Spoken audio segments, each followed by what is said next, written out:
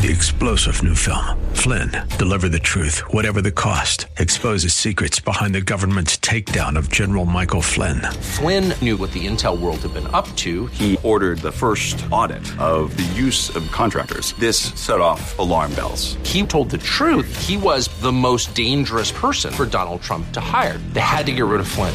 Flynn, deliver the truth, whatever the cost. Available now. Watch it today. Go to salemnow.com. salemnow.com.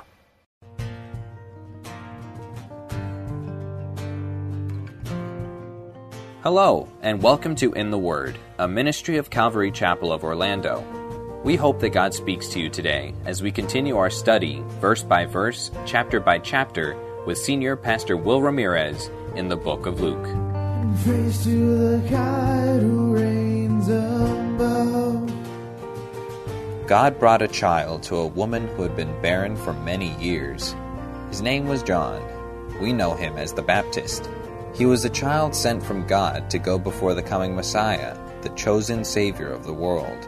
Then, Jesus the Christ, the Messiah, Savior of the world, would be born to Mary, a young woman betrothed to a carpenter in the city of Nazareth. The days came for both John and Jesus to be born. 30 years have passed between chapter 2 and chapter 3 of Luke. John baptized Jesus in the Jordan River, hearing God say, "This is my beloved Son, in whom I am well pleased." At the start of Luke chapter 4, we saw Jesus had fasted for 40 days and nights, being led of the Spirit into the desert wilderness, seeking God. Satan came to tempt Jesus. Satan had failed with his first attempt at tempting Jesus. Now he will try again, as we pick up with Pastor Will in Luke chapter 4, verse 5. Before Jesus could begin his ministry as the Messiah, God's Spirit led him into the desert, and there he fasted, as we saw last week, spending time in deep communion with his Father. But at the end of that time, when his body was its weakest, the enemy attacked. And in that study last week, in the first few verses of chapter 4 of Luke, we learned who our enemy was, who they are, I should say. It's not just one person or one entity. We learned who our enemy was, and that we shouldn't listen to his lies, and that like Jesus, we can't just turn up the worship music or, just, no, I'm not listening. We have to actually confront those lies with the appropriate truth from Scripture. And so in the first temptation that Satan brought to Jesus, we saw that he did exactly that. He showed that he didn't have to defeat Satan as God. He could defeat him as a man who was filled with the Spirit and trusting in Scripture, trusting in the promise of his Father that man can live by every word that proceeds out of the mouth of God. So round 1 to Jesus. But today the bell rings for round 2. So we're going to pick it up in verse 5. So we see here in Luke 4:5, it says, "And the devil, taking him up into a high mountain, showed him all the kingdoms of the world in a moment of time. And the devil said unto him, All this power will I give to you, and the glory of them. For that is delivered unto me, and to whomsoever I will, I give it. If thou therefore wilt worship me, all shall be yours." So the second temptation comes, and it starts by Satan showing Jesus all the kingdoms of the world. It says, "And the devil taking him up into a high mountain." I don't know if Satan transported Jesus there. I don't know if he has the power to do those things. We don't know his capabilities as an angel completely. The Bible actually has very little to say about those things. However, he can transform himself to appear different than he is. So it's possible he could do that. He could, transport Jesus there immediately. Angels and the enemy forces, they don't operate in the same way we do. They don't interact with the world the same way we do. So it's possible he could have just taken him there.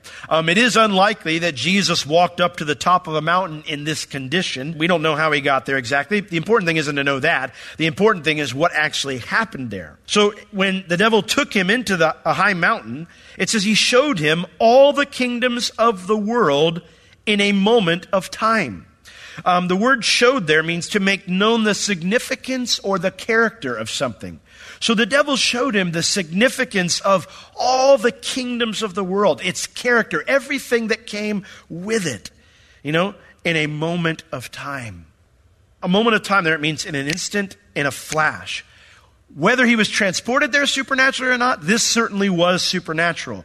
Jesus would not be able to see the entire world from any mountain on earth. And I realize there are those flat earthers out there who try to argue that this is proof that the earth is flat, that Jesus saw all the kingdoms of the world. They forget the moment of time part. Okay. This is not proof that he saw that the earth is flat. This is proof that a supernatural event occurred. If you're a flat earther here, I'm not trying to offend you. I'm just saying, please don't try to use scripture like this to say that's true. I don't believe that.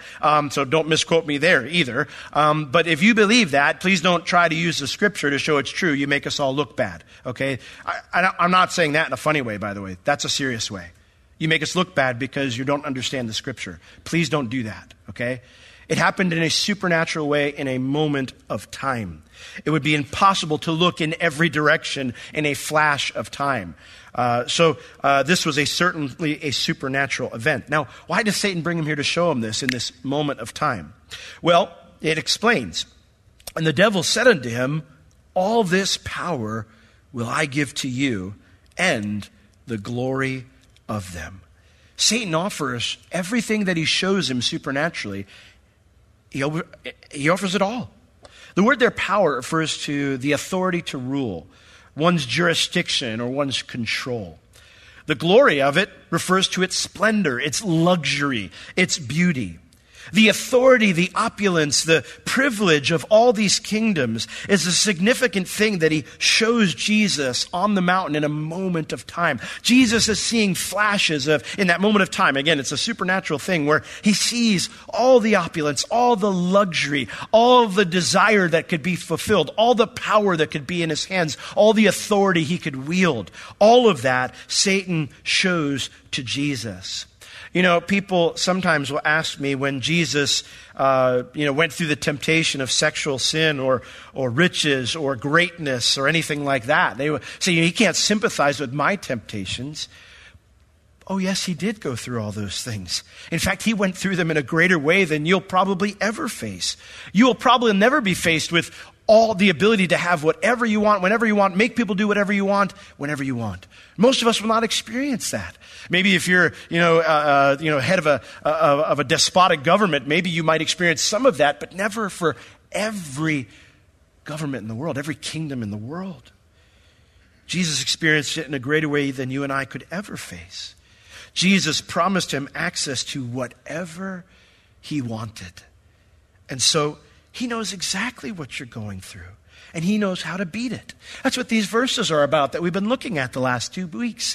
For in that he himself has suffered being tempted, he is able to aid those who are tempted. You think internet pornography is tempting? What about this? Any woman you want, whenever you want, anything you want, any way you want. He has suffered that temptation. And that means he's able to help you in your temptation. But even better, for we do not have a high priest who cannot sympathize with our weaknesses, but was in all points tempted as we are, yet without sin. He beat it. So he can beat it through you too. He can be victorious through you. You don't have to fail in those areas. You can cry out to him. That's good news, right? Oh, you're not awake yet. Now, you might be thinking, I know I was thinking this when I, as a younger Christian, first read this. How could Satan give this power to Jesus? I mean, isn't God in charge? Isn't he sovereign over everything? Well, look at what Satan says. It says here, for that, in other words, the glory and the power of all these kingdoms, that is delivered unto me. And to whomsoever I will, I give it. The word there, delivered, it means to hand over or to betray. It's in the perfect tense, so it should actually say, for that, all the power of these kingdoms and all the glory of these kingdoms has been delivered to me. In other words, Satan claims that there was an actual event in the past where this authority was betrayed, and it was given to him as a result. There was a betrayal that took place where authority transferred to him and would remain in his hands from that time forward. Now, turn to Genesis chapter 1 with me. First book of the Bible, Genesis 1, verse 28. When God created Adam and Eve, he had this to say about that creation. Genesis 1:28, it says, and God blessed them, and God said unto them, be fruitful and multiply, and replenish the earth and subdue it and have dominion over the fish of the sea, over the fowl of the air, over every living thing that moves upon the earth. That word dominion has the same meaning as the word here for power in Luke chapter 4. Same meaning. It's authority, jurisdiction, control. When Adam sinned, he betrayed that authority. He was not a good governor of all those things. He betrayed it for his own selfishness, for his own desire to get ahead, to be God. And as a result, he forfeited it to Satan. That's why Satan is called the god of this age, the ruler of this present darkness. Jesus, 3 times in the book of John, calls him the prince of this world, the leader, the authority, the sovereign of this world. That's what Jesus calls him. I didn't make that up. You say, wait a second, how can God be sovereign but Satan be the sovereign of this world? God in his sovereignty, this is not complicated. God in his sovereignty gave that authority to Adam and Eve. He gave it to them, but they betrayed it to the enemy. Okay? We do not live in a fatalistic world where God controls every little thing. All your choices are under his control. We have free moral agency. God created us in his image. He is a free moral agent. He created us in his image as free moral agents. We have the choice to choose right or wrong, to please him, to displease him. We have that choice. Now, God seeks to influence our choice, and if he wants to just all of a sudden take over and make us choose something, he could. That's because he's sovereign. But in his sovereignty, he chose not to. He chose to allow us to choose. And because of that, our choices matter. They have consequences. All right? God just doesn't determine how everything's going to be. In his sovereignty, he allowed us to have choices and our choices to have consequences. And that consequence of Adam and Eve's sin resulted in Satan becoming that authority. When Jesus died on the cross for us, the Bible says he took the keys of death and hell from Satan. You might be saying, okay, so that fixes everything, right? Yes and no. Hebrews chapter 2 verse 8 says, we do not yet see all things under his feet. We do not see this world. People say they blame God for, and they call it that, acts of nature. Like it's God's fault that God decided I'd like to destroy a few countries with a hurricane, That is not true. That is not true at all. We do not yet see all things under his feet, under his dominion, under his authority. This world is not under Jesus' authority right now. You want to blame somebody for all the violence? Don't blame Jesus because he's not in control. And then you can't give the counter argument that atheists make and say, well, then I guess he's not God. No, as God, he allowed us to have a choice. And he allowed our choices to have consequences. You want to blame somebody? Look here. Look right here. This is the world we chose, and you can blame Adam all you want, but we continue to reinforce that choice every time we choose to disobey God. You want to blame somebody? Blame the enemy who influences people to make the wrong choices. It's not God's fault. We do not yet see all things under his feet. That won't happen. Things won't be under Jesus' feet until the events of Revelation. That's what the book of Revelation is. It's the revelation of Jesus Christ. It shows him in all of his glory taking control of what is rightfully his. What he snatched from the enemy, the authority that belongs to him, Satan is just a squatter, and so are we technically, all right? This is his world. But he's going to move in on that which is rightfully his. That's when he's opening the seals. He's claiming that which is rightfully his. He's saying it's mine. And with every judgment, he's moving in and dealing with the rebels. Until finally it culminates in his return where he sets up his kingdom, where righteousness will cover the earth like waters cover the sea. You say, if God is God, he wouldn't allow these things to happen. If God is good, he wouldn't allow these things to happen. There will come a day when his kingdom will come, whether you like it or not. But until that day, what are we supposed to do? We're supposed to preach the gospel. We're supposed to occupy till he comes. We're supposed to tell of his coming kingdom, to warn of the coming judgment, to plead with people to repent and turn to him, to live lives that shine our lights, that men will glorify him. That's our focus now, to be different, to live as his kingdom is alive in me already, right? All right, somebody's awake. What's interesting about that time of Revelation is during that time, Satan's plan will be coming to its fruition too. It's a bad plan, but it's a plan. His plan will be coming to fruition too. And he will give all this authority that he'll attempt to, it won't work, but he will attempt to give all this authority that he offered to Jesus here. He will give it to one man, the Antichrist. And so, I'm inclined to believe that this was, not untrue, because you might be saying, how can this claim be true? I mean, the devil's a liar, right? Yes, he is. But, if I walk up to you and I say, well, how did I do this? I'm going to try not to offend anybody. Difficult being me. If I walk up to you, and I say, you're going to give birth to the Messiah, you're going to look at me and go, you're wacko, okay? Jesus was already born. You would not believe that lie. What makes a lie difficult to resist is when it's got enough truth in it that's hard, right? So, to resist it, well, it sounds good. So I'm inclined to believe that this was the bit of truth to make the temptation more tempting. And so the enemy, when he says this to Jesus, he says, here's how you get it. If you will therefore worship me, all shall be yours. That's what Jesus has to do to get all this. All will be yours. Just got to worship me. That's it. The word worship means to bow down and worship in the sight of someone, to prostrate yourself before them. Now, while the idea of worshiping Satan sounds like an absurdly obvious reveal of his lie to us, please consider the path that the Father and the Spirit have Jesus on. In 3 years, he's going to be beaten to the point where you couldn't tell he was a human being anymore. He's going to be nailed to a piece of wood where he will die a torturous death. And on top of that, he'll experience the full wrath of judgment for our sin. While that ends in resurrection, exaltation, and everything that Satan is offering Jesus, but the right way, while it ends in that, Satan offers a path that brings exaltation without the suffering. It brings a crown without the cross. And let me ask you, how many times have you nibbled on that lie and taken a different path than the one God's clearly set you on? You think, this path's hard, Lord. My marriage is rough. Going back and getting my degree is rough. Going and asking that person to forgive me, that's rough, Lord. Can't I just ask you to forgive me and we kind of hope it blows over?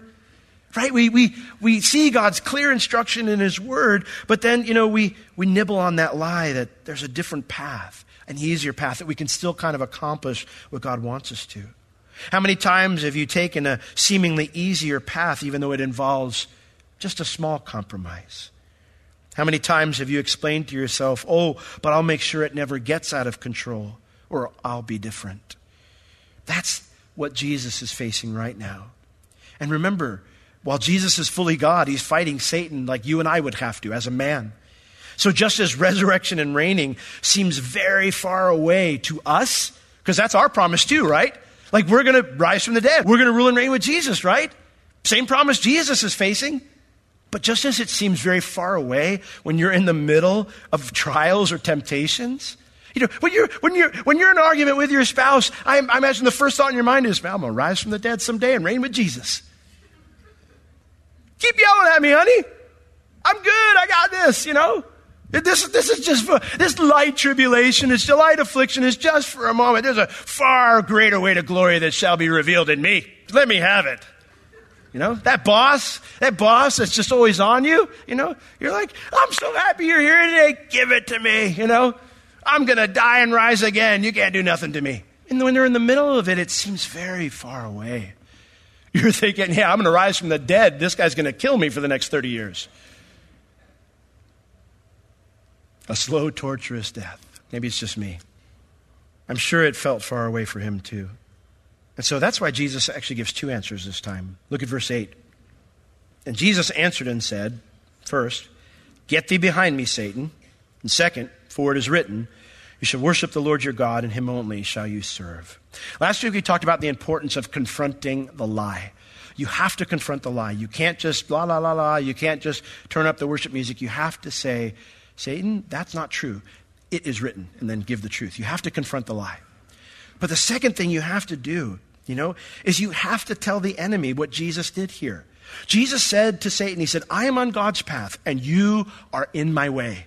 You are an obstacle on God's path. Get out of the way, because I will not be deterred. That is such an important part of dealing with temptation. Not talking to the devil, but people say, okay, so Jesus quoted, you hear that all the time. How do you resist the devil? You got to quote scripture. That's wonderful. Okay, so now I'm tempted to have road rage. You can't just start yelling scripture in the car, okay? The people next to you will think you still have road rage, okay? You have to make a choice in your heart, to do what the scripture says. James 4:7. It echoes the words of 1 Peter 5:8 where it says, resist him, the one who's seeking whom may devour you, steadfast in the faith. James 4:7 says, resist the devil and he will flee from you, okay? That word resist means to set oneself in opposition to. You have to pick a side. It's Romans 6:12 in different words, where it says, therefore, do not let sin reign in your mortal body to obey its lusts. It says, reckon yourself to be dead to sin, but then the second choice you have to make is, not only do I not have to be this way, but I choose not to be this way. You have to pick a side. You have to pick a side. When the lie comes or the temptation comes, when you and your wife aren't getting along, or you and your husband aren't getting along, and you're tempted to go look at that hunk online, or go watch that, romance show on the Hallmark Channel, which shows you knight in shining armor because your husband isn't, and you commit emotional adultery. When you're tempted with that, you can't just sit there and go, oh, Lord, save me. You have to pick a side. You have to say, okay, that lie, it's not true. And I'm choosing to do what's true. You have to say, not get thee behind me, Satan, but Lord, I choose not to let sin reign in my life. I don't have to do this, and I choose not to. That's what Jesus did. I have to choose who I'm going to follow. Now, with that choice declared, you take your stand on the appropriate scripture. So let's turn to Deuteronomy 6, because that's the one Jesus quotes here. For he says, you shall worship the Lord your God, and him only shall you serve. Deuteronomy 6. Jesus, man, he knew the word of God. I know he wrote it, but as a man, he knew the word of God. He quotes the appropriate scriptures in this situation. He quotes Deuteronomy 6:13, and the King James Version says, you shall fear the Lord your God and serve him, and you shall swear by his name. But fear, it refers to that reverence, that worship, the idea of that yieldedness to the Lord, that you're in awe of him and you follow him. But what's interesting about this chapter is this is the same chapter where in verse 4, the Lord declares that he's only one God. He's the only God. Hear, O Israel, the Lord our God is one Lord. You guys see that? This is the same chapter where in verse 5, he says, and you shall love the Lord your God with all your heart, with all your soul, with all your might. He's the only one you're supposed to love like that, This is the same chapter where in verse 15, the Lord told Israel, for the Lord your God is a jealous God among you. So lest the anger of the Lord be kindled against you and destroy you from off the face of the earth, you should not worship other gods. He's told them that. Whatever Satan offered to Jesus, even if he gave it to Jesus, Jesus would lose it by his disobedience if he took this path, because God would have to judge him. Even if he got it, it would be very temporary. What's interesting, in verse 6 of Deuteronomy, all these things God teaches them here, Moses tells them, and these words which I command you this day, they shall be in your heart. Do you think Israel was successful in that part? No. They didn't hide these words in their heart. We've been going through Numbers. We're going to hope to try to finish it up tonight. But we've been going through Numbers, and what did they do time and time again? They disobeyed the Lord. They did not hide these words in their heart. They didn't remember them. They didn't teach them to, everyone around them. They didn't do that. And as a result, they fell into idolatry on numerous occasions. They did indeed worship other gods. And they did indeed experience the judgment of 6:15 here, which says, the anger of the Lord is kindled against you and will destroy you from the face of the earth. Only 2 people from that generation got to go into the promised land, Joshua and Caleb.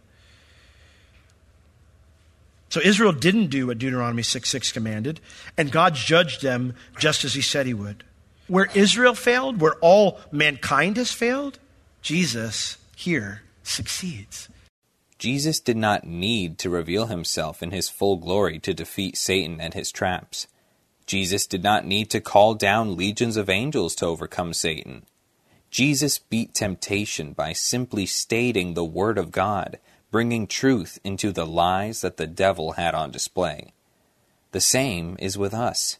We only need to be filled with God's Spirit, using the Scriptures, the truth against the lies of our adversary, the devil. Simple man filled with the Holy Spirit is more than enough to fend off against the wiles of the devil and his army. But this presupposes we know the Scriptures. This presupposes we are in prayer and being filled with the Spirit of God.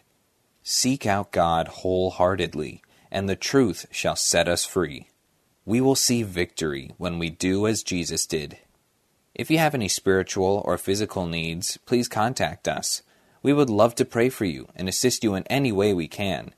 You can reach us at Calvary Chapel Orlando at 407-523-0800 during our office hours Tuesday through Friday, 9 a.m. to 4 p.m.